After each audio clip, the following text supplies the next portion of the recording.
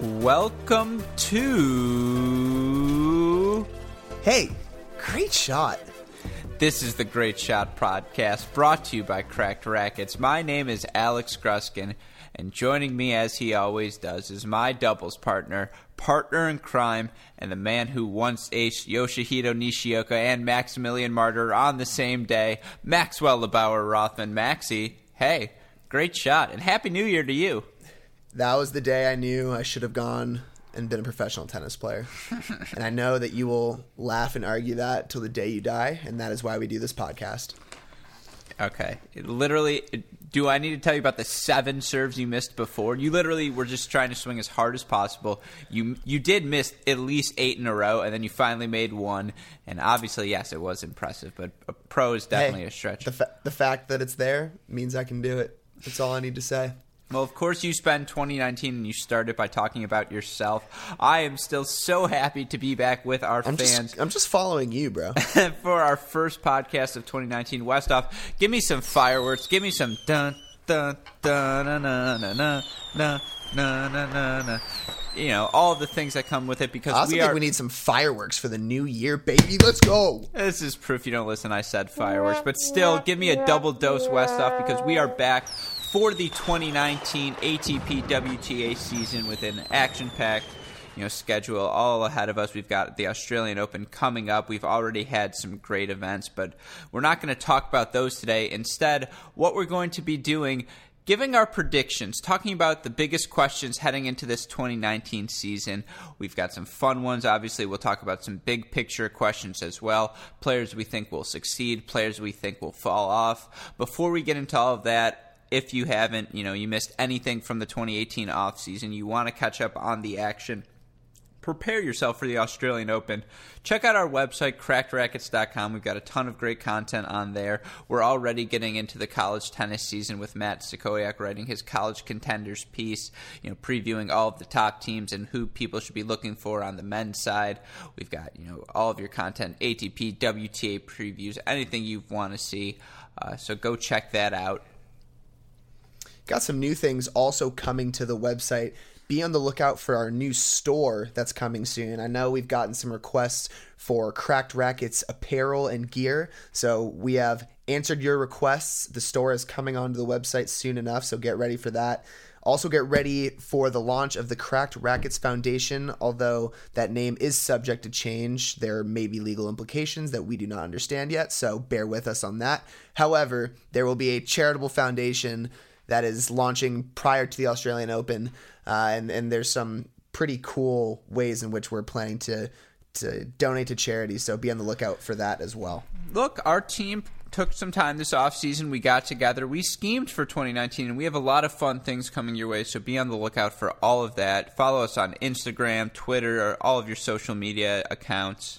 Again, content will be coming to you all week. Check us out on YouTube, because Daniel Westhoff has been up to some incredible things video-wise. He really is the unsung hero. It's not even unsung. He is the hero. Yeah, the MVP of our offseason for sure, but we have so many fun things coming your way in 2019. But Rothman, with that being said, let's get into our biggest questions for the year. We both put together our list of the things we thought would be the biggest storylines, the thing we'll be talking about all season long through Australia, the French Open, Wimbledon, and then obviously the summer hard court season.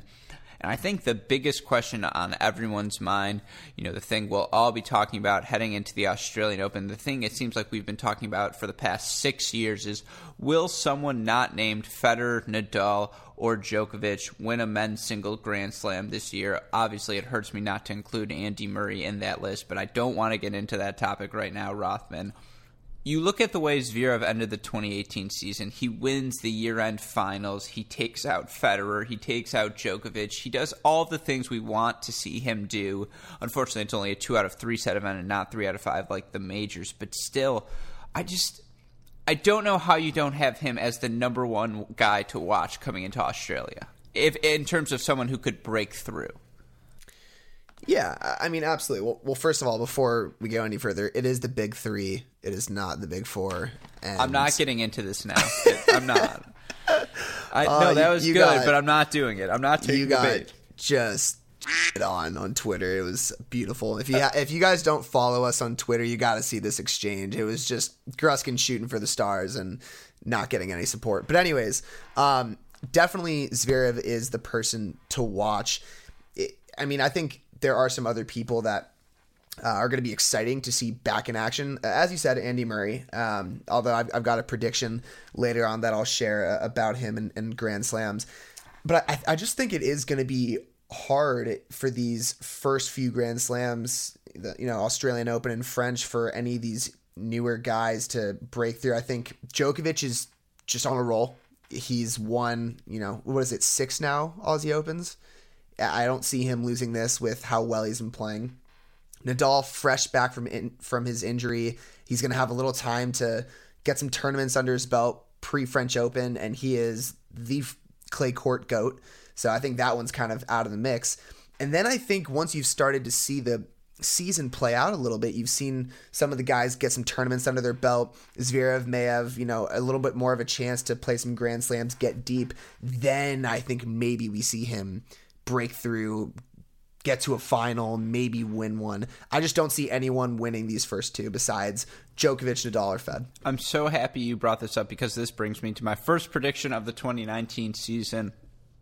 I think Alex Zverev makes his first career Grand Slam final at this year's French Open. And I know that is a big thing to say, but let me back it up. Last year on the clay, Zverev goes 21-4 overall. He wins the Munich title, makes a Monte Carlo semifinal, a Rome final. He wins the Madrid title, and then he makes the French Open quarterfinal.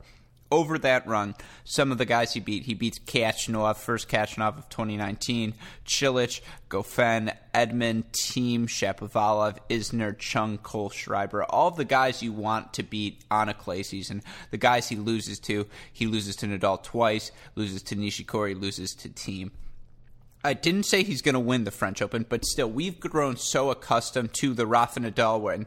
There's actually a YouTube video, it's trivia with Nadal at Wimbledon, and they ask him how many times has he lost on clay since, I think, 2008, and he's going through and he goes, 2010 didn't lose, 2011 didn't lose, and it's incredible. And of course, as fans, we've been spoiled by that.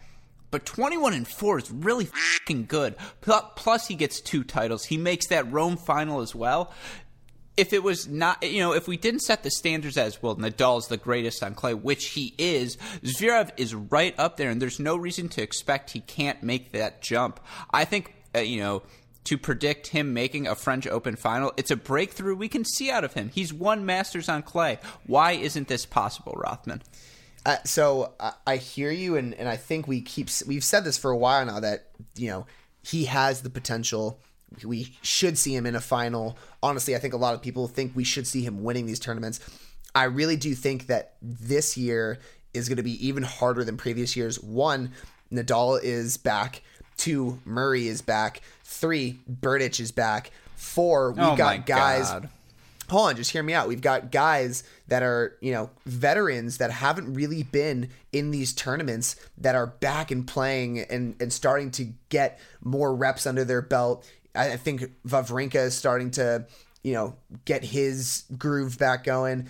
And then we've got this new wave of young guys like Coric, Tsitsipas, Khachanov, Medvedev, and all of them were just starting to get really good at the end of last season. And so I think this season, look, I'm excited for this season. I think there's going to be an absurd amount of quote-unquote upsets because we've got parity. a lot. The parity is going to be tremendous. Everyone can beat everyone. Sure, and I think that is what has been missing from men's tennis for a long time. And so I think, though, that is going to be a roadblock for Zverev, but a potential upside for men's tennis as a whole. It might be the case where we get a year of Grand Slams where it isn't all the top 3, the big 3. Big 3. Last point on Zverev, 58. No, that's good. That's a good shtick. I like it. And I'm not going to, I'm going to match myself by talking about myself like you did, Rothman. What do you think of that Nadal? It was okay. You've had better accents, but I'll give it to you. 2012, lost Djokovic to Rome. 2013. See, that's okay. I don't want to get into any politics here, so we'll move on. For Zverev, he ends the year ranked number 4, went 58-19, 4 titles. He beat everyone you'd want to beat: Kyrgios, Federer, Djokovic, Chung, Isner, Cilic, Goffin. He's the guy who's shown that level. He's the guy I'm going to be watching, and I expect a Grand Slam final out of him this year. The other early prediction I want to make, something you mentioned as well, I think Novak Djokovic right now, correct me if I'm wrong, he's at 14 Grand Slams, right? And Nadal's at 17, and Roger Federer's at 20.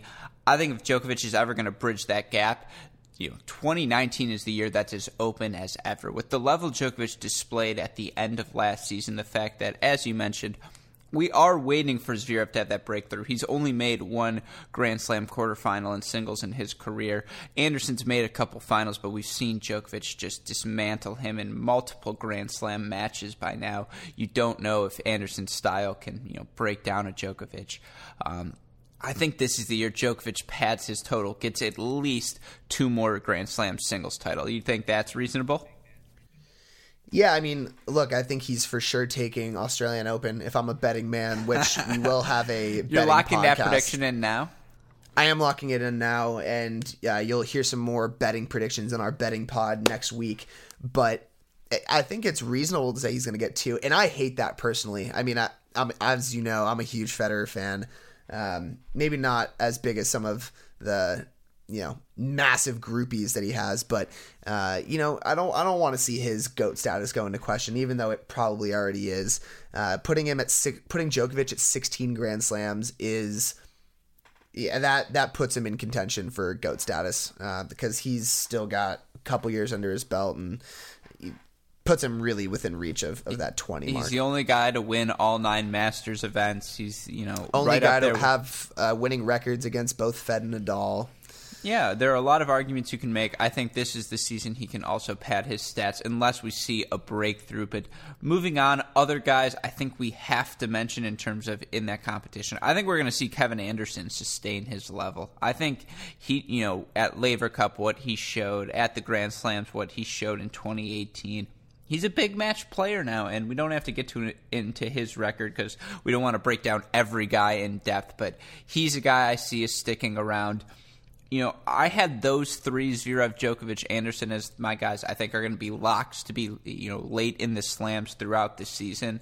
This next tier of guys, I'm a little less sure about, and I haven't mentioned one guy yet. I'm not going to. But Marin Cilic is the first guy in this next tier. I think Cilic, we're going to see the same out of him in 2019.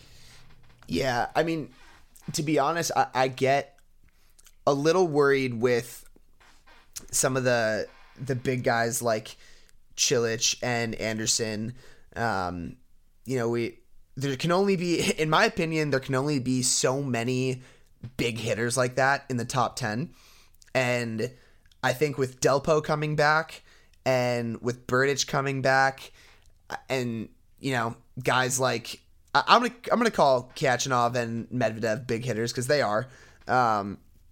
I think there's going to be some room for fluctuation. And again, I think just this idea that there's so many talented players, I think they're going to have a harder time sustaining that play. They rely on the big shots all the time. They're not going to be the Djokovic or the team or the Nadal who's staying in points longer and grinding out. And so I do worry about those guys, but I do also hear your point. So then here's a prediction for you. Roger Federer does not make a Grand Slam singles final in 2019. This is the year he does not do it. I think that's the case. What say you? So I think this year is going to be weird in that I could see him not making a semifinal in Aussie, French, or U.S. Open, and he could win Wimbledon. I think it's going to be one of those kind of years where we might see,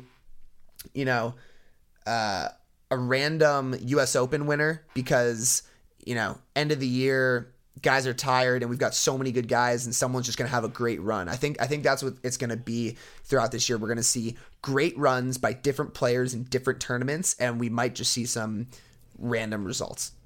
All right. I think that's fair. That was a cop-out answer from you. Whoa. I said he's going to win Wimbledon. Okay. That's both. I like that. I don't know. He looked a little old at the end of last year, and I know that's not saying 2 out of 3 sets he can beat anyone on any day, of course. 3 out of 5 is where it gets touched. That Anderson match is burnt into my mind. He'll probably take French off again, and he'll be fine for Wimbledon. Counterpoint, what if he doesn't? Then he probably will lose. He probably isn't winning Just saying, Wimbledon. at this point, the slams, there's far fewer left than already in the past, obviously, so it's interesting. So, okay, this all being said, we've been talking about these top guys. Who do you think is going to be in the ATP World Tour Finals? Ooh, okay. I already gave you my 3 locks: Djokovic, Zverev, Anderson. Those are the guys. I'll give Cilic for number 4. I have to put Federer in for now. I'll give him 5. How do you not, dude? He's made every ATP World Tour final for the last 15 years or something. Yeah. So sure, he's 5. I was gonna say you're gonna make this the year. And now it gets interesting. Dominic Thiem, he made it last year. He was gassed, but just given what we've seen out of him, the longevity, the fact that he plays so many events, the fact that he, had a breakthrough in making a French Open final, I don't know if we can count him out. Nadal and Delpo are other guys I would consider here. I just worry they'll both be banged up at the end of the year, and that maybe they'll choose to skip that year-end event. I don't know. I guess give me Thiem for number 5, Thiem for number 6, Delpo number 7. I'll go Coric number 8. Oh, just over Khachanov. I'll take Coric as number 8. I like that. Because I'm going to have Coric in my top 8 as well. I'll go with, the Djokovic, Zverev. I'm actually not going to put Anderson. I think he's going to drop just outside of that top 8. I have a hard disagree with you there. I know you do. I'm going to keep him just outside of that top 8, but I'll go Djokovic. I think if we're considering everyone's healthy and actually playing, I'm not saying an injured Nadal is deciding to opt out. So I'm taking Nadal, Djokovic, Fed, Zverev. I'm going to go with Delpo. I think he's going to make the comeback. I think he'll be fine. And then I think we're going to have potentially a Khachanov and Coric at 6 and 7. So can we get into this now in terms of these guys, because we're talking about these young guys? Sure. I think there are 3 guys in this next gen finals contention that we need to talk about in their own category outside of Alex Zverev, and that's Khachanov, Coric, and Tsitsipas. And Kyrgios, de Minaur, Medvedev, also guys I think are capable of it in terms of reaching that level, but they're just a tier below. But for these 3 guys, one of my predictions about them, I think all of them, it's both a prediction and an expectation. I think all 3 of them will make a Masters final on a hard court this year, and I think all 3 will spend some time in the top 10. I just think you look at the results from last year. Borna Coric goes 26 and 13 on hard court, makes a Shanghai Masters final, so he's already done it, as well as the Indian Wells semifinal, Miami quarterfinal. He's beaten Delpo, Federer, Anderson, Medvedev twice, Shapovalov twice on the hard court. Again, this should be the expectation for him now, and I think we've seen that level from him. You've seen the consistency at the Masters. That's why I agree with you. He's a guy in contention for me. So look, I think obviously it's reasonable to think that they all might spend time in the top 10. Khachanov's 11 right now, Coric is 12, and Tsitsipas is 15. I think the reason I chose Khachanov and Coric is I think that they were more consistent last season. I felt that Tsitsipas had these runs, which I think puts him in contention for potentially winning a Masters title or the Toronto Masters final when he made that run, beat Djokovic, right. Beat Thiem. That was incredible. That's what I mean. And I think a lot of his success has been attributed to these streaks at tournaments, and I worry that in a season so filled with competition and so many players at that high level, I worry that he's one of those guys that won't be able to maintain it versus a Coric who I think can grind for the entire season. He's fit. He plays at a high level, at a higher floor, as we've liked to talk about, than most players.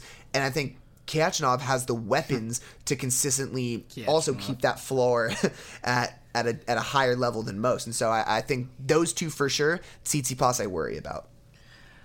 That's why I have him, I guess, a little bit. I mean, look, shameless plug here, but I talked about all of these young guys with Ben Rothenberg on our next gen tier rankings. Yeah. I had these guys a little bit above, left you out. Get out of here. You were in San Francisco dreaming. Yeah, I was, and I was pissed. Yeah, okay. The point is, those are the guys. I agree with you. I've said before as well, Kyrgios is a guy who can just, we've seen that level out of him when, if he doesn't want to be broken, if he's locked in, he can just do damage. And I know he had this whole offseason thing where he trolled and said, if I win the Australian Open, I'm done with tennis. And obviously he was kidding. But who's to say, last year he won a title in Brisbane. Hopefully he comes to the season in form. You don't know yet because I haven't seen him play. Okay, so I gets hot. No, I watched him play Chardy. He literally lost the second set and was basically like this. One of my change over chat predictions I was going to bring up was I think he might quit midseason and end the season. Look, I love his game. I love watching him. But I legitimately could see him playing like and saying, you know what, rest of the season, I'm done. I'll come back in 2020 and I'm going to chill in Australia and just have a good time, relax a little bit, and then I'll come back and play. I don't even know what to say to that. I guess I'll use that to pivot to who has the better 2019? Or not better, but who's ranked higher at the end of the year? Kyrgios or Alex de Minaur? I mean, what's funny is, assuming Kyrgios makes it through the season, I'm going to say Kyrgios. Like, again, I keep bringing up this point, but I don't see... I can see Kyrgios having a run. He's got the firepower. He has the skill. He could have a streak in a tournament, and that gets him enough points. I worry about a guy like de Minaur who's going to have to face so many good guys at every single tournament, and he's just going to be grinding, and that's going to be tough for him. I don't know. I think Kyrgios. But also Kyrgios is ranked a lot higher right now, so it's a hard argument to make. That's fair. I guess those are three guys we're all stock up on. Are there any young guys you're stock down on? Maybe, one of the things Ben and I argue about, Hyun Chung. I'm obviously very much stock up on him. Where are you? I'm stock. I don't know. He did not impress me towards the end of the season. He hasn't started this season strong. I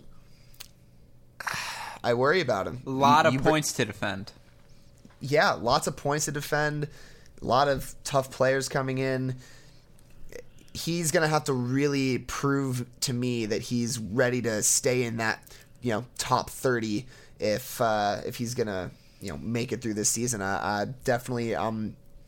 predicting that he is out of the top 30 by the end of the season for sure. Another guy I think might have fallen out of the picture a little bit. Maybe. That one? No, I've already said enough on Hyun Chung. I disagree with you full-heartedly. I'm Okay. sorry, but we forget how good he was at the beginning of last season. The key is his health. How's his foot? Is it in one piece? If so, he's just so solid from both wings. It's a better version of Kozlov at this point. That's the highest compliment I can give someone. And so it's a better version. He's just so dangerous from the ground. He tracks everything down. He's aggressive from the baseline. Yeah, the second serve sits up, and you wonder if people will know how to play him a little bit better. It's hard for him to generate a lot of pace with his forehand. People may know to attack that side. I want to talk about two guys in terms of stock down. I think one of them I disagree with. The other one, I'm kind of in on shorting the stock, but let's start with the one I disagree with. Denis Shapovalov. Last year he starts the year 51. Right now he's ranked 27. The guy is still 20 years old. Sure, the record of 35 and 28 doesn't look good, but when you look at the big picture, makes 3 ATP semifinals, 2 ATP quarterfinals, US Open third round, 4 Masters rounds of 16s. Rothman, he did an ATP tour behind the scenes of his offseason. He actually talked about how it's funny to him that he heard people saying, 2018 was a disappointment for Shapovalov because he didn't break through at the Slam. The guy's 20 years old, and he solidified himself as a top 30 player. That's fucking incredible. Yeah, I was literally about to bring up that we haven't talked about him yet and how ridiculous that is. I will say, I think that this could be, even more of a breakthrough season for him. I think he can be streaky. I think he can have a really good tournament and we can see something big from him. But I think that for him, I'm expecting him to be in this top 25 consistently now. I think he proved that to us last year. I think anyone who says that last year was a disappointment is ridiculous. He's 20 years old, as you said. I'm just ready to see him break through in a tournament. I feel like we haven't really seen that breakthrough tournament from him yet. I'm going to keep this as a stock up, stock down section. For now, we're going to stay with the stocks up. Riley Opelka, Felix Auger-Aliassime, both of those guys. Stock ups, one baby. ranked number 99 for Opelka, number 106 for Felix. Both guys are going to get into the Australian Open, it looks like, on their ranking. I think both guys crack the top 75 for sure. Those are two of the guys I'm going to be watching. Those are easy. Yeah, and Opelka wins 2 challengers to end his year. Easy stock ups as well. We agree on that. Another easy stock up, in my opinion, Daniil Medvedev ends his, starts the year 65, ends at number 16, wins 3 titles on the year at Tokyo at the end of the year. Gave Federer a real run in 2 matches as well. Continued to look good when he just gave Murray the business at the beginning of this season. He's a guy I think solidifies himself as a top 15 threat, and I think we see him at least once in the second weekend of a slam this year. Yeah. Okay, so that point's fair, but again, I don't know with all the competition this year if he's going to be able to maintain any sort of deep run consistently. I think you're right. We might see him make a semifinal of a Masters or, make a second weekend of a Grand Slam. I'm just not sure he's going to break that top 15 because I don't think he's going to be able to be consistent enough. Fair. One other stock up for me, Taylor Fritz. I think Taylor Fritz wins an ATP title in 2019. I think I would love that. No, I think it's really reasonable. You continue to look at the things he needs to get better at, movement and volleys. I think those are the 2 things that are the easiest to get better at. You can't just manufacture power. I hate to say it. Of course you can get better. Of course you can work on driving the ball, being more aggressive, but you can't have the God-given ball striking ability of Taylor Fritz. He is just blessed with a first serve as well, a second serve that's hard to read, that he can, slice out wide or hit with the kick, and I think that's going to win him a lot of matches. He's going to continue to get more comfortable on the clay. He's no longer going to have to play challenger events. Most of his events are going to be at the ATP level. If he wins, maybe not a City Open, but a Winston-Salem in 2019, that's not going to shock me at all. No. And that's honestly what I think would happen. If anything, he'll win one of these ATP 250s. He'll have a nice run at some of the guys that maybe not at the very top level, but just above that top level. And he'll play well, like you said. That forehand's a weapon. He'll be able to use that. He'll be able to dominate on the court with those weapons. And I absolutely can see him winning a tournament. But I hope that he's able to maintain that play through the bigger tournaments, keep that ranking where he's at so that he can continue to, make runs and give himself that chance. So Fritz is my final stock up. Rothman, do you have any others you want to add? My last stock up would be Tommy Paul. I think watching him at the end of last season and, the little bit we've had of this season so far, he's been pretty consistent. His game looks really solid right now. And I don't know. I have a good feeling about the way he's been playing. I would love to see him up against some of the upper echelons of players and see how he holds up. That'll be the real test for him, but I have a good feeling about TP this season. All right, I like to hear that. Well, then let's do stock down. We kind of talked about him a little bit, but stock down Nick Kyrgios? Depends. He's such a wild card. All right, we can skip that one then. Here's another one. Stock down Kyle Edmund. No, I think he's like a Chorich. I think he is going to be, he's like, you want a safe bet, you want an ETF to just invest in, and it'll bring you pretty reasonable returns for the entirety of the season. You bet on Kyle Edmund. Oh, I'm glad you like that reference. Give me a cha-ching, Westhoff. The bets, Jared Donaldson would like that reference again, too. I'm getting back into talking of things I'm proud of, but to pat myself on the back, the things I got right in 2019, Kyle Edmund, Stefanos Tsitsipas, Daniil Medvedev. I feel like those were the 3 guys I bought on early in January. It's not that I dislike Edmund's game. Obviously, when you jump from 50 to number 14 in a year, that's so impressive. He makes a European Open final. But he does have to defend that Australian Open semifinal from last year where it was kind of a dream run and everything just came together so nicely. He's a better version of Jack Sock, certainly, in terms of how disciplined he is per match, how he maximizes his weapons on a singles court. But you worry that with another year of experience, guys know how to play him. He doesn't like when matches or balls get into his backhand. He's obviously going to continue to seek out his forehand, try and move you around. You know, his second serve, slice base, not as much with. Oh, I guess he can kick it out wide. It's not that I dislike his game. I just worry that people might figure out what he's doing. So I'm not stocked down, but I'm holding. I don't see a big jump from Edmund. I hope he's able to stay top 25 this year. I think that's pretty much along with what I was saying. I agree with you there. I just took 5 more minutes. Yeah, can I bring in a stock down? And I hate to bring in the stock down, but it's Ernesto Escobedo. Oh. Well, wait, can we save him actually until we do the U.S. guys, which I promise we'll do soon? You want to stick with non-U.S. guys? Fine, let's do it. Let's bring in Grigor Dimitrov. So this can we do the entire lost generation? Sure, let's do it. Nishikori, Raonic, Dimitrov, Goffin. What do you see from them this year? I think this is the year where they have the hardest time. I really do. I haven't seen much from Raonic at all. He's what? Is he in the top 40 right now? Ranked number 18. He is? Yeah, so he actually had a pretty decent year last year. You know what? Yeah, he did. He had a good season. I don't know. I'm worried about some of the bigger hitters maintaining their play throughout the entirety of the season. Dimitrov, I think, will stay kind of where he's at. Nishikori, he's been playing really well. I think it's hard to knock him out of that. It's tough. I think you're going to see Dimitrov stay kind of where he's at, and Raonic drop out. Nishikori maybe drop a little bit. Goffin, I think it might really drop. So here's my counterpoint to you.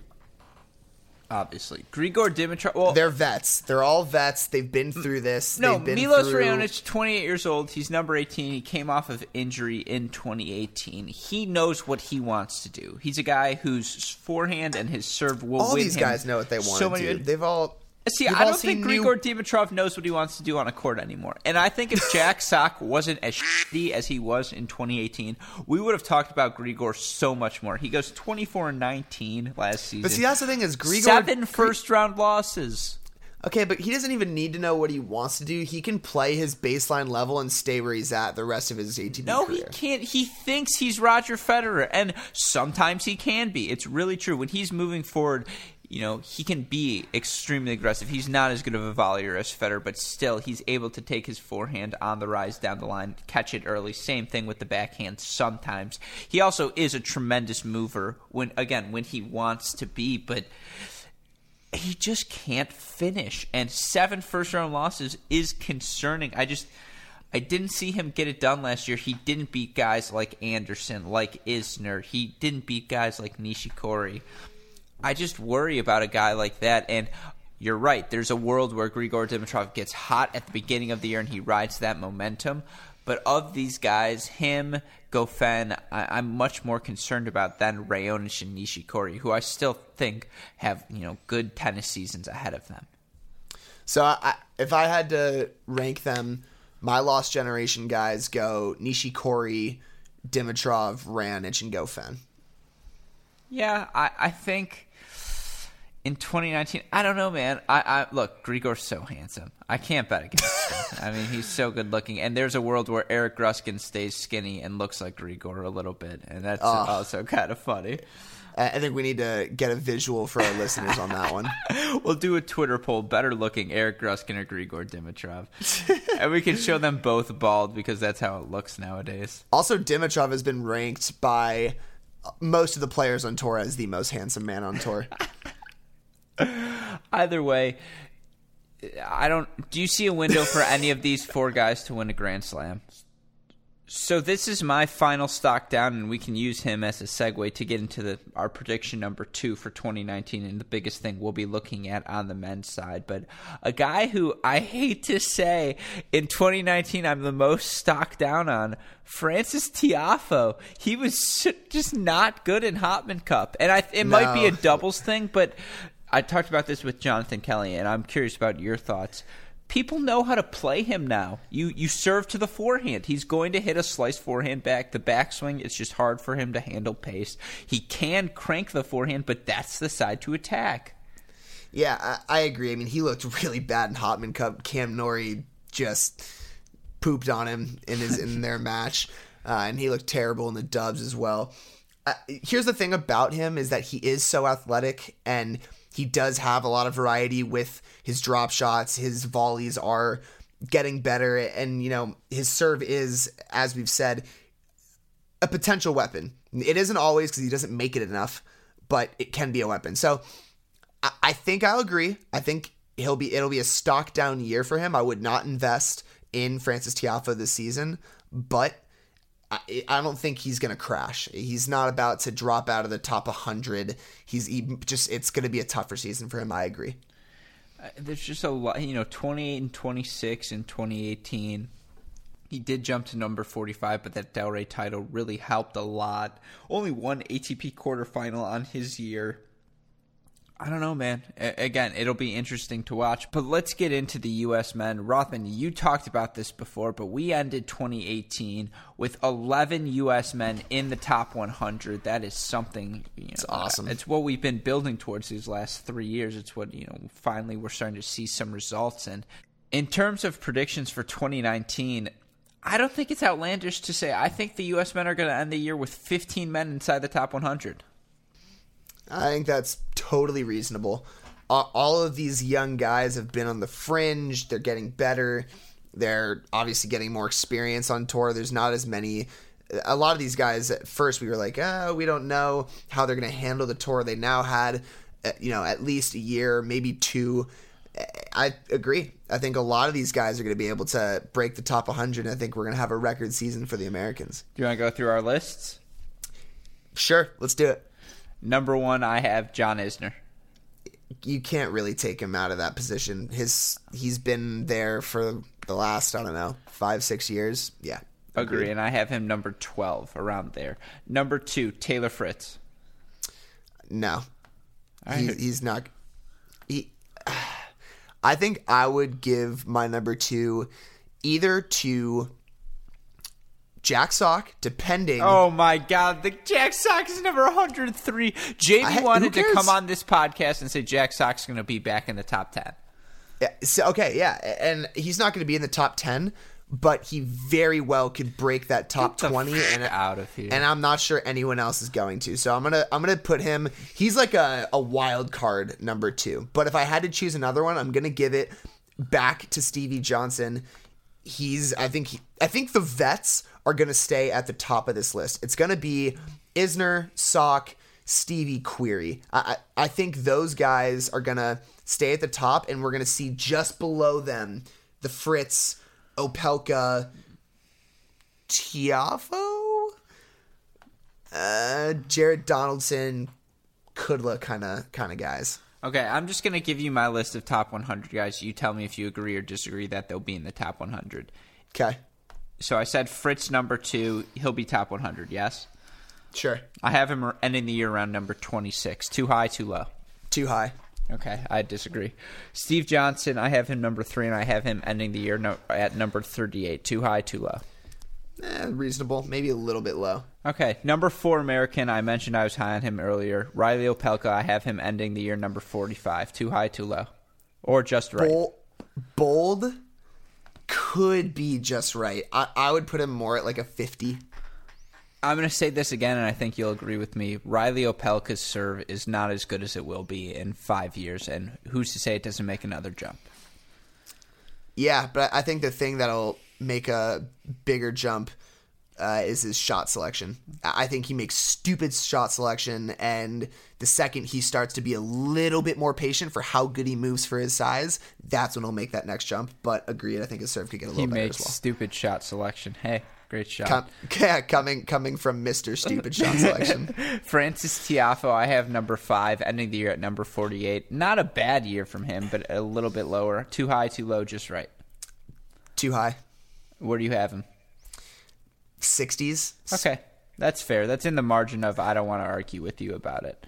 My my sixth ranked American, Mackie McDonald at number 54. And here's a point I want to make. Mackie really didn't have that great of a year last year. The thing he had bumping him up to ending the year at number 78, so it's not too big of a jump for him in terms of where I think he'll end. He has that fourth-round Wimbledon result, and he's going to be able to sit on those points for the entire year. So this is a bet on him displaying a better level in the first half of this season, being able to get into ATP tournaments, get some results there. I loved what I saw from him. He's a guy who we both agree his floor is so high.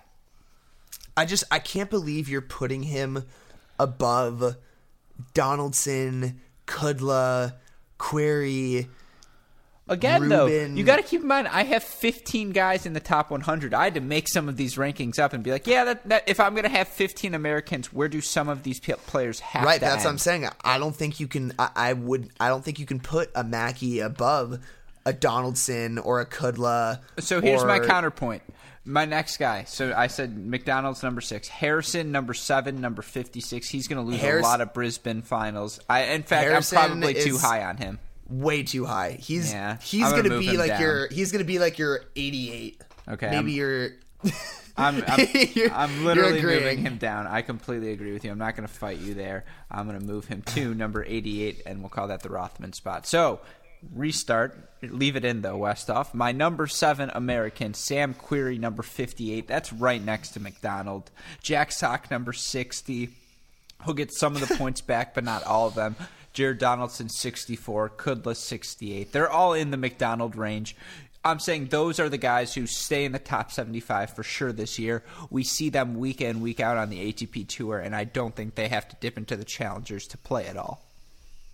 Except for maybe at the beginning of the year for the guys who need the points. I think you're too low on Querrey and Sock. I really do. All right, give me the case. I think Sock had an off season in a lot of ways. You think so? An off season? That's what you're going to call it? Hey, great shot. It was an off season in a lot of ways, and I've been watching his Instagram. He's been putting time on the court at SMU. I hate He's clearly been balling. He's been hanging out with big boy Johnny Is, and I don't know. I just think he's been shit on for so long. I think he's probably like, all right, screw all these people. I know I'm way better than this, and I'm going to show everyone. And he's not going to let himself stay at that 100 level. He's for sure going to try and push further, and I think he's going to show us that he can break back into that top 30. Him getting that Australian Open wildcard is a gift from the gods. If he would have had to dip... come on. Him having to play qualifying would have sucked. Yeah, the fact that it would have. He defended his points sort of by getting to the quarterfinals. He has something to lean on this season. In terms of the Paris Masters, that is so crucial for him to have to dip down to the challengers. I feel like that's the last thing in the world he wants to do. The thing, though, and I hate to take away from where we're at in this conversation, but the thing I'm most curious about with him is what's he going to do in doubles? Where's he? Who's his partner? I agree with you. Is he going to play? Is he going to play? So I wanted to predict that there's a Sock Kyrgios double slam in our future this year, and I'd be so happy about that, but that is just maybe that's my dream thing as opposed to anything else. Look, I'm rooting for Jack Sock. I hope he proves me wrong. I just think, should he falter out of the gates, having him at number 60 is going to end up looking way too high because I just don't see him playing challengers. And I agree. I think he'll miss the Bryants. I think that was one of the things that really helped him in 2018 maintain his joy of the game is having so much success. I don't want to say maintain his joy of the game. What am I to say? I'm sure he loves tennis. Obviously, he does it for a living. But I'm saying to have the confidence coming from those double slams, knowing you can still have that level of success on a tennis court, it has to help your mental state just when you're struggling that much on the single side.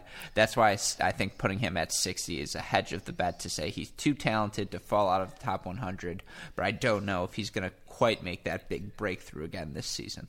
Look, there's nothing more fun than winning a tennis title with one of your best friends. I know from experience. It is a great time. Give us an applause there, Westhoff. So, yes, I'm with you there, but I think we should move on and finish these top 100 before getting on to our next important topic. Okay, so moving on. You said Donaldson 64, too high, too low, just right? I think it's just right. I'm in. Kudla 68, too high, too low, just right.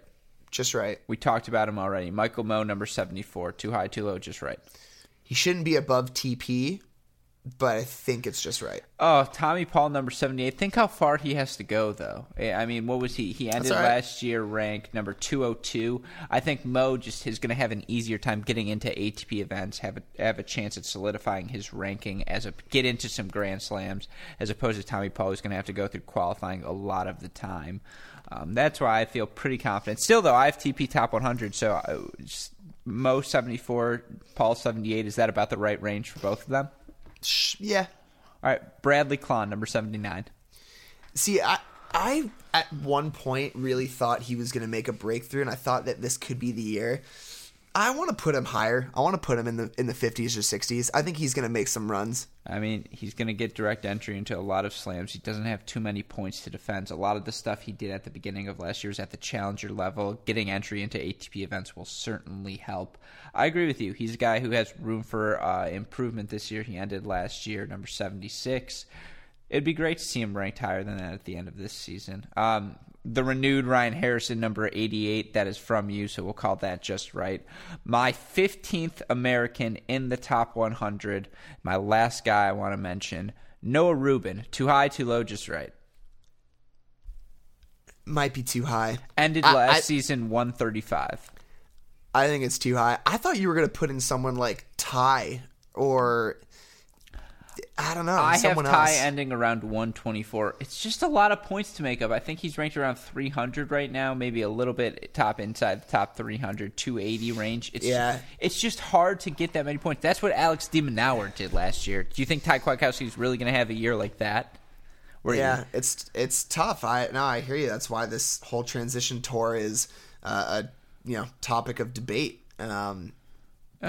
I agree. I think Ty Kwiatkowski will be one of the 26 American men to end the year in the top 200. I think there's going to be so much depth. I think, all right, let's do this now. Ernesto Escobedo, I have him ending the year 110. Too high, too low, just right. That's too high.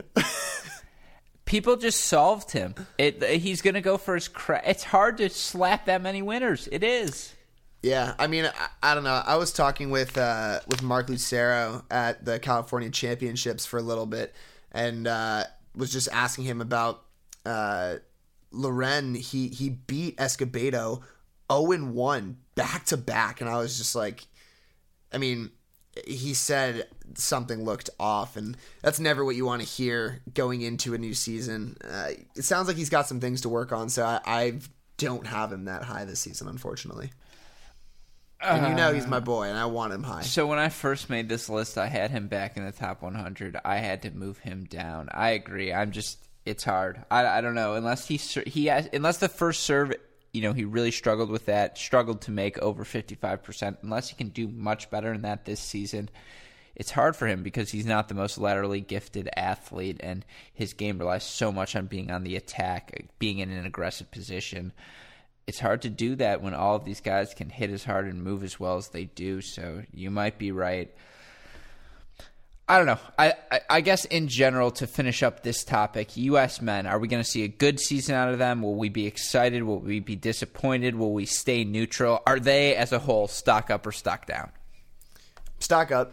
I think it's definitely going to be a stock up year.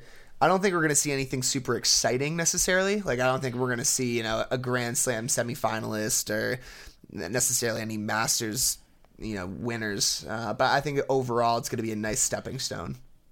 Yeah, I think that's a fair assessment. I think patience will be the key. Don't expect any of the young guys, Fritz, Tiafoe, Opelka, to win a major this year. Now, if one of them made a breakthrough into a second week of a Grand Slam, that would be exciting. I think we should, demand of our American players that at least one of them make a breakthrough in the second week, whether it's Isner, Johnson, Tiafoe, Fritz. We need at least one quarterfinal or better out of the American men this year. I think the number to hit is 3. If I was Vegas, I'd set the over-under at 2.5. I think that's a tough one. I'll probably take a slight under, maybe 2 this year, but we definitely should see some ATP titles out of these guys. That is at a minimum. But let's move on to our next topic. We talk about comparisons between 2018 and 2019, and we mentioned the guys we think are going to have bounce-back seasons. Some guys I want to talk about: Rothman, Del Potro, Sam Querrey, Stan Wawrinka, Thomas Burdich, and of course Andy Murray. All of these guys will be coming back from injury. We've seen a little bit from Stan Wawrinka. He seems to have regained some sort of that form. He looks incredibly fit. Same thing with Burdich. Burdich looks skinny. His legs, they're no longer a tree trunk. They're much more approachable. Those things used to be thick. Yeah, but double C thick. But just in general, talking about these guys, are you double C excited about their seasons and their prospects, or what do you think? Let's give a little ba-dunch for that one. But yeah, no, I think the thing I'm most excited about is to see how they compare to the young guys like Khachanov and Chorich and Tsitsipas and Medvedev. Obviously, Medvedev already just took out Wawrinka. So I think those are the matches I'm most excited for. I think those are going to be really fun. I think someone you also forgot to throw in there is Tsonga. He's back. No, I didn't. I didn't forget. Oh, that's sad. He's my guy. Delpo has a special place reserved. Nadal could be. You could argue he should be on this list. Delpo, when he's healthy, we know what to expect. I think it's almost disrespectful to keep Nadal off this list, but put Delpo in. Yeah, you might be right. I think Stan looks better.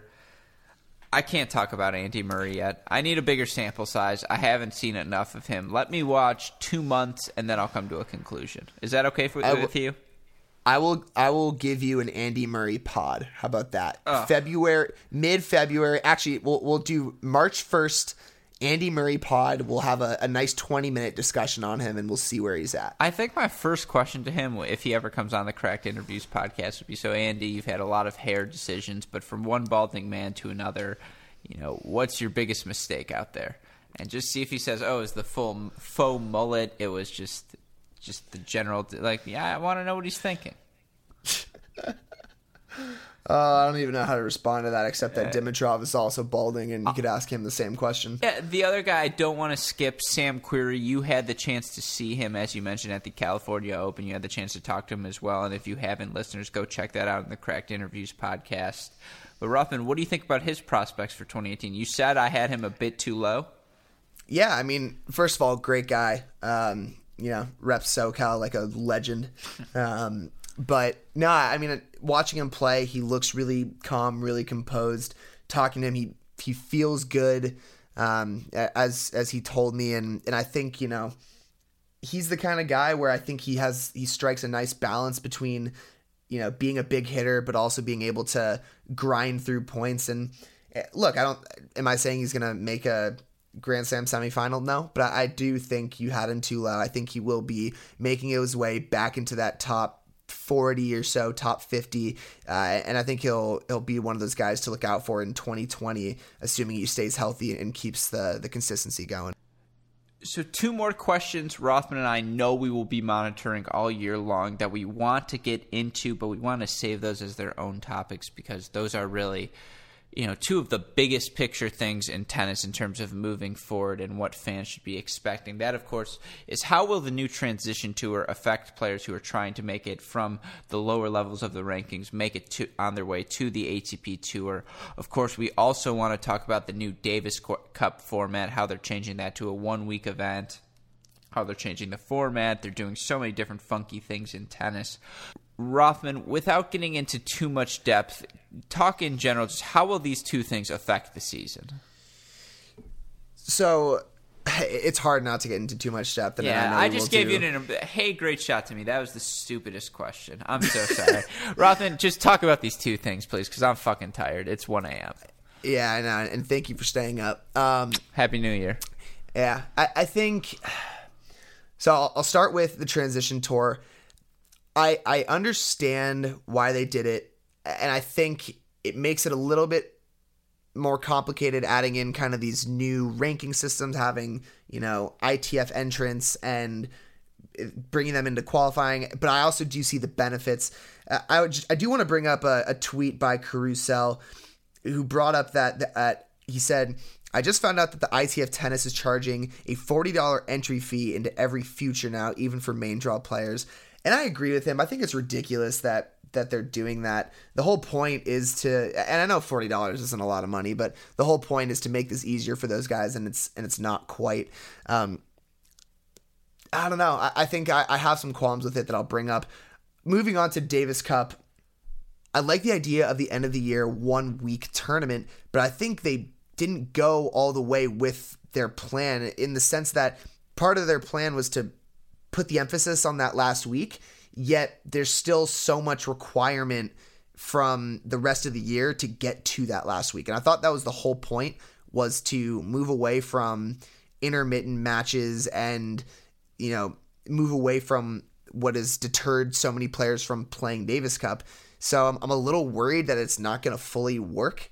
But again, I think that's something that we'll debate on the next pod. One thing I want to bring up on the transition tour so far, I was talking with Jonathan Kelly, who of course came on to do a recap of the 2018 American Women on tour.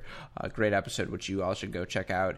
He talked about the challengers changing to a 48-person draw, and he said, it hurts non-seeded guys who would have gotten in directly, win 2 matches and you only get 7 points and you have to play 6 matches to win the event.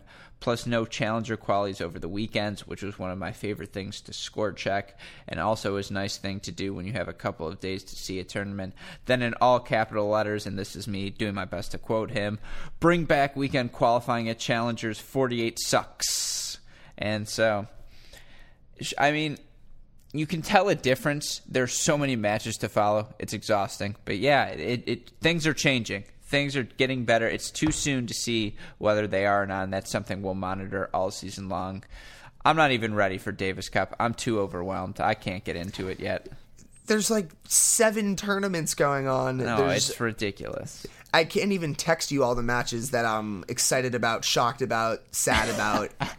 Like it's too much. All right, well then let's get into the funky predictions for 2019. Let's have a little fun to end this podcast. And before we do that, we are going to do our favorite segment of the show, our first one of 2019. Maxwell LeBauer Rothman, if you could hit the drum roll with me. It's time for this week's Changeover Chat. The Changeover Chat. Ooh, a little 2019 jazz to it. Oh, yeah, baby. Oh, I'm hoping Fligner does something funky with that as a new sound effect. We need something new. I need a little excitement. Changeover. Up, up, up, up, boom, up.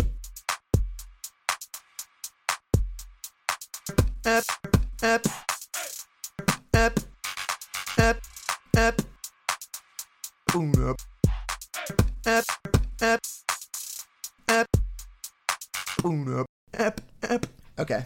That's enough of that. Yeah, definitely leave that in. Started sounding like a sheep at the end there. Okay, I want to do Next Gen Finals participants and Laver Cup teams at the end, but before we do that, do you have any funny predictions for us? Okay, yes. The first one, and I don't know which one I want to do first. Okay, yeah. The first one is Andy Murray's not going to make a Grand Slam quarterfinal. I told you. I'm not talking about it for at least 2 months. Okay, fine. I'll move on. Next one, Berdych makes a Grand Slam semifinal. That's ridiculous. That's ridiculous. Like, what in Thomas Berdych, what have you seen from him? He didn't play for a year. He is on the wrong side of 30. There are so many young guys to compete. We just spent an hour talking about it. How can you possibly think, whatever? I know I'm too passionate about this. You're going to look stupid. That one will make you look stupid. To be honest, I partially threw that in to see your reaction. Can I just say the goal of this was just the goal of that entire first pod was to not look stupid. Like, I don't think we said anything that'll make us look too stupid, but I am concerned that someone's going to listen back like, of course, Jonathan Kelly, who we just mentioned, will for sure 6 months from now be like, did you really think this? Like, you're a f***ing idiot, Alex. And he'll be right. And I'm like, I don't think we made any too wrong. I'm sorry for that rant. But one thing you'll be wrong about is that Berdych thing. I'm so glad that was exactly what I wanted. Okay, I'll move on to my next funky prediction. Stevie Johnson fully transitions to the two-handed backhand. I think it'll happen, and I want it to happen, and I cannot wait to see that first just ripped backhand down the line. He'll do that, and Ben Simmons will switch hands on his jump shot. He'll start draining threes, too. All right. last funky I mean, prediction wait, for was you. I supposed to address that? I assume. Like, what do you I don't want know. me to say there? I figured, I don't know. You addressed it as well as you could have. Last funky prediction, Nick Kyrgios quits by Wimbledon. And I know I kind of mentioned this earlier. I know he made that comment in a press conference that, if Aussie doesn't go well, he's going to quit. And I know that you thought it was a joke, but that was one of those like drunk, accidental truths that you just kind of spew out when you're heated, and I do think that we could see something like ridiculous from him happen, like quit mid-match, retire for the season, and do something wild. Look, I don't want that to happen. I love watching him play. He's our guy, but I could see him doing something wild. Again, I don't even know what to say there. Sure. Yes, that's exactly what I think is going to happen. I don't know. Some things I think for sure going to happen is John Isner is going to lose a Grand Slam match in the new fifth set tiebreaker format, and there's going to be a complaint about it, and maybe it's even him that complains about it, and we're going to be litigating that debate all year long again. Yeah, he won't be complaining about it because he'll be winning every single one of those tiebreakers because he just is not going to lose those serves. But that's another thing. Yeah, I guarantee you that's something we'll be complaining about. I think Dominic Thiem's YouTube channel, which for sure was the winner of the 2018 offseason, he's posting videos of his training, behind-the-scenes looks. It was my favorite thing, and I think that wins an Oscar at next year's Oscars. It was that good. That's going to be another MVP this season. I think we're going to see more and more players start doing that, and that's going to be beneficial for the game. Hopefully, they turn to Cracked Racquets as their partner, because I promise I will make them look as good as I make you. I think I think the tour is going to take a look at it and adopt my resolution to abandon the year-end finals and make it a co-tour Laver Cup style event where we partner the guys with the girls, because if anything, the excitement we got from Serena and Roger Federer playing across the net in mixed doubles is something we should try and replicate as much as possible. It's so healthy for the sport. Guys, just adopt my idea. I don't, give me some rights from it, obviously. Let us be the media people for the event, but I just think it's the better way to do it. But other than that, I got most of my predictions out throughout the podcast. Rothan, you got any last ones to add before we do Laver Cup and Next Gen Finals? Last one, it's twofold. I hope they're Cracked Racquets related. If Federer wins Wimbledon, he retires, and if he doesn't win Wimbledon, he retires after Laver Cup. And I know that may not be the most novel prediction, but I still think it's a big one that has to be brought up.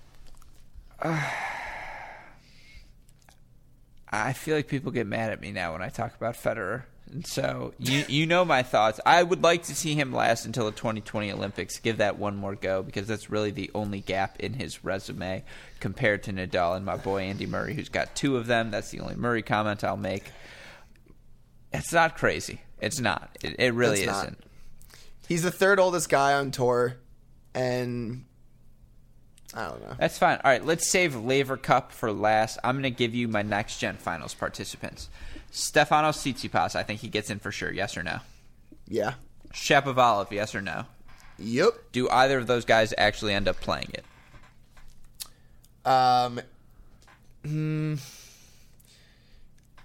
Maybe not. Yeah, I really don't think. Tsitsipas has no reason to. He already won it. I honestly, I could see a lot of the people we think make it think they're too good for it and not play it. That's what I'm afraid of. That's why I tried to make this list a little longer. I think those two are for sure no. Shapovalov already skipped it once. Yeah. Okay. He's not going. Dimmenauer, yes or no? Depends on his season, but I'm gonna say no. I say he makes it for sure. I think he plays. Well, makes it. I don't know if he'll play. No, he loves the events. He's a player. He's a grinder. He's always playing events. Why wouldn't he? Okay. That's fair. Tiafoe is definitely going to make it and won't play it. No, hard disagree. If Hopman Cup showed anything, it's that Tiafoe will never turn down an invitation. Not once for any event. Oh, Hopman Cup's so different than Next Gen. Look, I am not trying to disrespect you, Francis. I am such a fan of yours. But anytime there's a crowd, anytime it's a showy event, Francis Tiafoe is there. That's just who he is. And that's not a diss. That's just Francis Tiafoe. The same way Jack Sock is always there at Laver Cup, Francis Tiafoe is always there.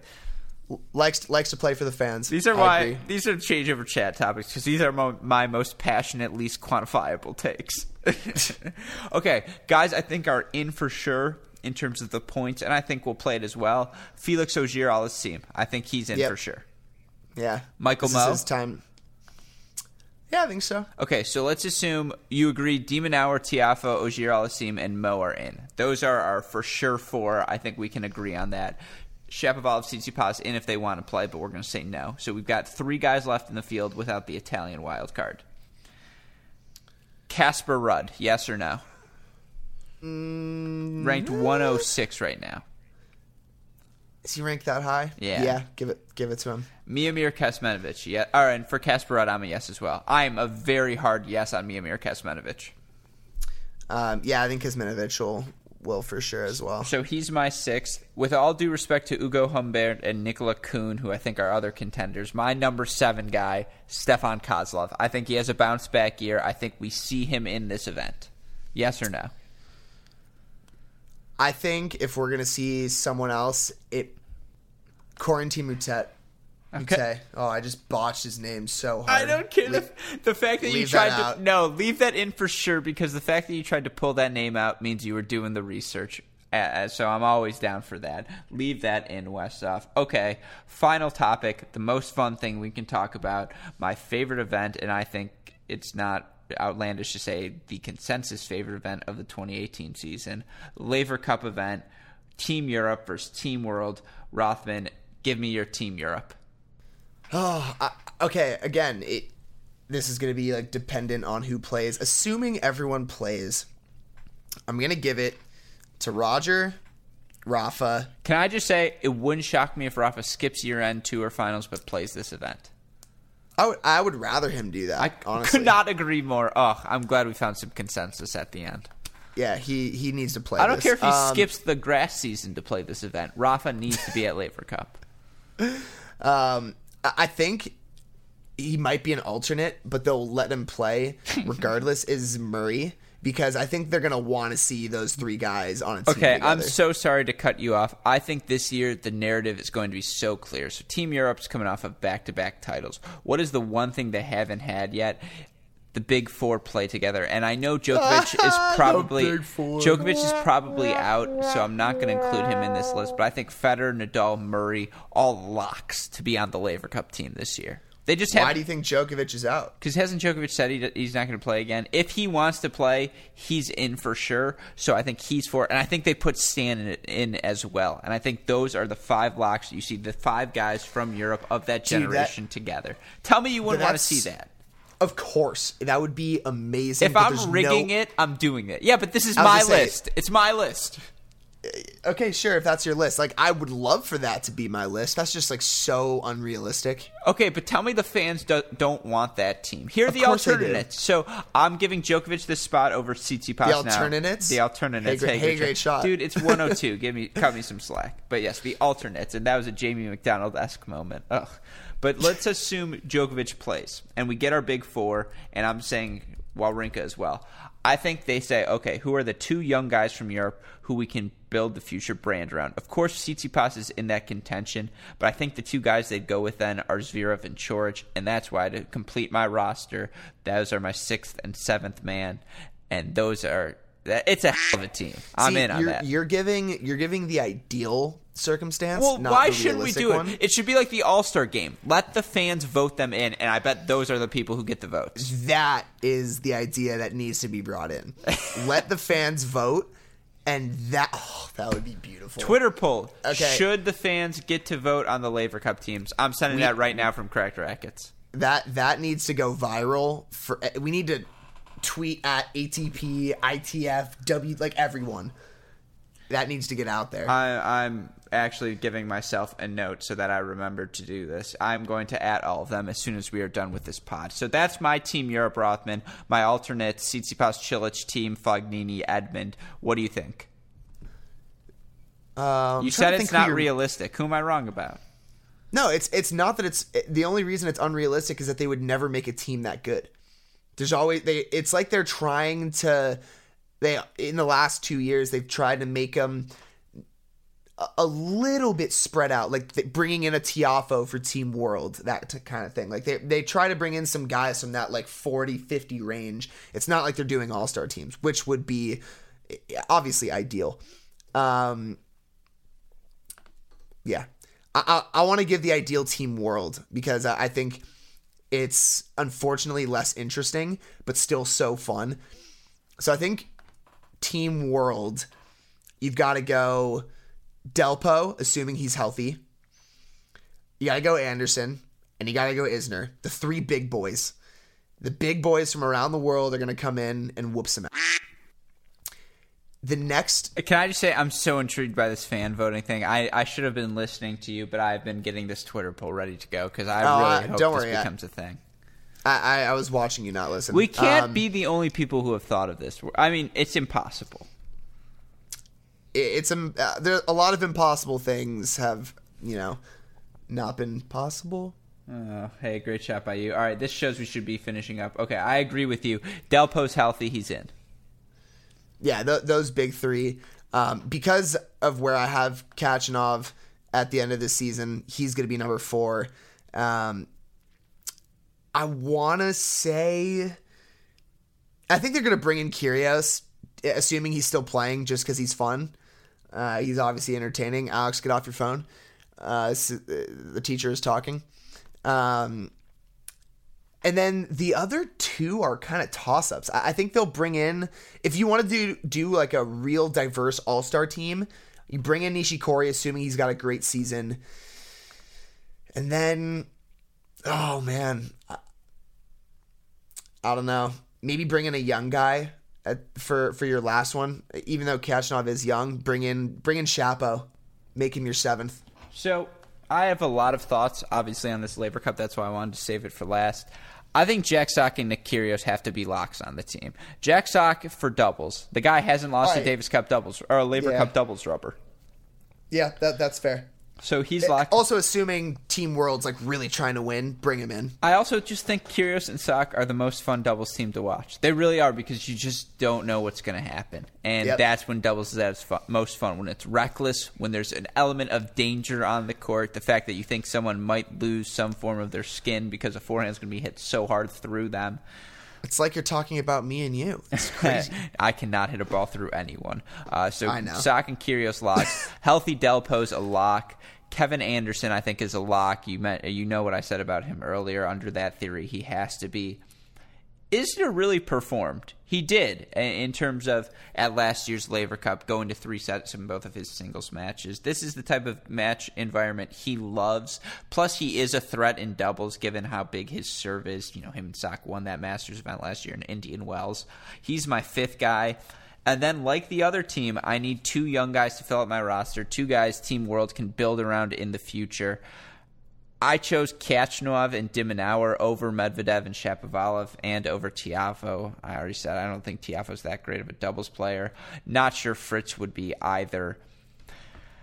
Kachanov can beat anyone. Late in the year in singles, he might be the only guy out there who's still fit. Same thing with Dimenauer. They would be fun. They would add that youth element to the team. I think you're set in doubles. I think there's some depth there in singles. I think that would be Team World's best roster of the 3 years thus far. What do you think? And the guys I have missing as alternates: Nishikori, Medvedev, Raonic, Shapovalov. I think they bring in Shapo in there. You need some Canadian representation, and he's a great, fun-to-watch young player. So I don't have him on my alternate list. I have him as an actual player. Yeah. But it's just crazy how much more entertaining and more fan-loved the Team Europe would be. It's just, like, I think they need to split up Team Europe in the future.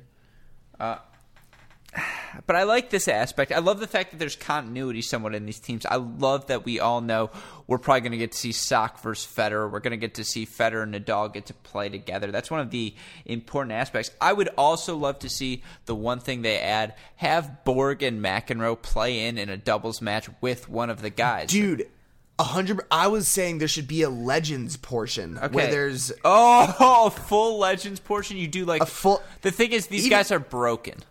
I don't give a So who do you get? You're telling me you don't want to see Roddick, James Roddick Blake, plays for Andre- Team World for sure, right? And Hewitt does too. What if we just have an American version where we go Roddick, Blake, Agassi, Sampras? For the record, they do. That's called like the Legends Tour, the Pro Tour. It's always on Fox Sports.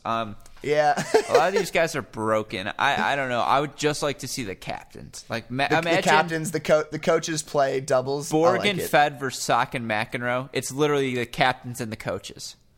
That's I'm in on that match. We're giving them golden ideas. As an incentive, you rig it so that's the tie-breaking winner-take-all final. That's what you do for sure. Absolutely. Send it. All right. Well, speaking of which, I need to get this Twitter poll out there. So do you have any final thoughts, predictions, questions, things you'll be watching for about the 2019 season? I'm just excited. There's so much tennis. I don't even know what I'm going to do. I'm literally between Orlando, Playford, Noumea. There's a Ty Kwiatkowski, Noah Rubin match in the queue for me waiting to watch. I'm amped for this season. I think there's a lot of good things to watch. I think the ATP is going to be as exciting as ever. There's going to be parity, as we mentioned, so you may not get your traditional guys in the winner's circle, and I think that's something to look forward to. I think that's something all fans should be enjoying from this season.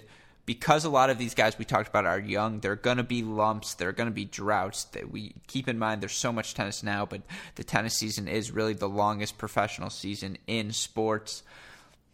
Just enjoy the ride, because it's really going to be one this season. You couldn't have said it any better. All right, well then, one last time, a huge thank you to our super producers, Daniel Westhoff and Max Fligner, who have a job to do as always. But wait, really quick, we got to give one of our super producers a shout out, happy birthday. The magician Daniel Westhoff, thank you for all you do. Happy birthday. Absolutely. Shout out to the entire Cracked Racquets team. As we mentioned, we have so much fun stuff planned during the 2019 season. Check out our website, crackedrackets.com. Like, subscribe, rate, review this podcast as well as our other podcast, the Cracked Interviews podcast. But from our super producers, Max Fligner and Daniel Westhoff, from my incredible co-hosts, Maxwell Lebauer-Roth and Maxie, we took far too long between podcasts, and we've got a full plate ahead of us in 2019, so I look forward to going through this. It's a great start. I can't wait. Let's keep rolling, This baby. Is the year we make money. I am your host, Alex Gruskin, and Maxie, what do we say to our listeners? Hey, great shot. We will listen... And we will listen to you. Leave that in as a mess up. And we will talk to you all next week. Maxie, great job by you. Good job by you, Alexander.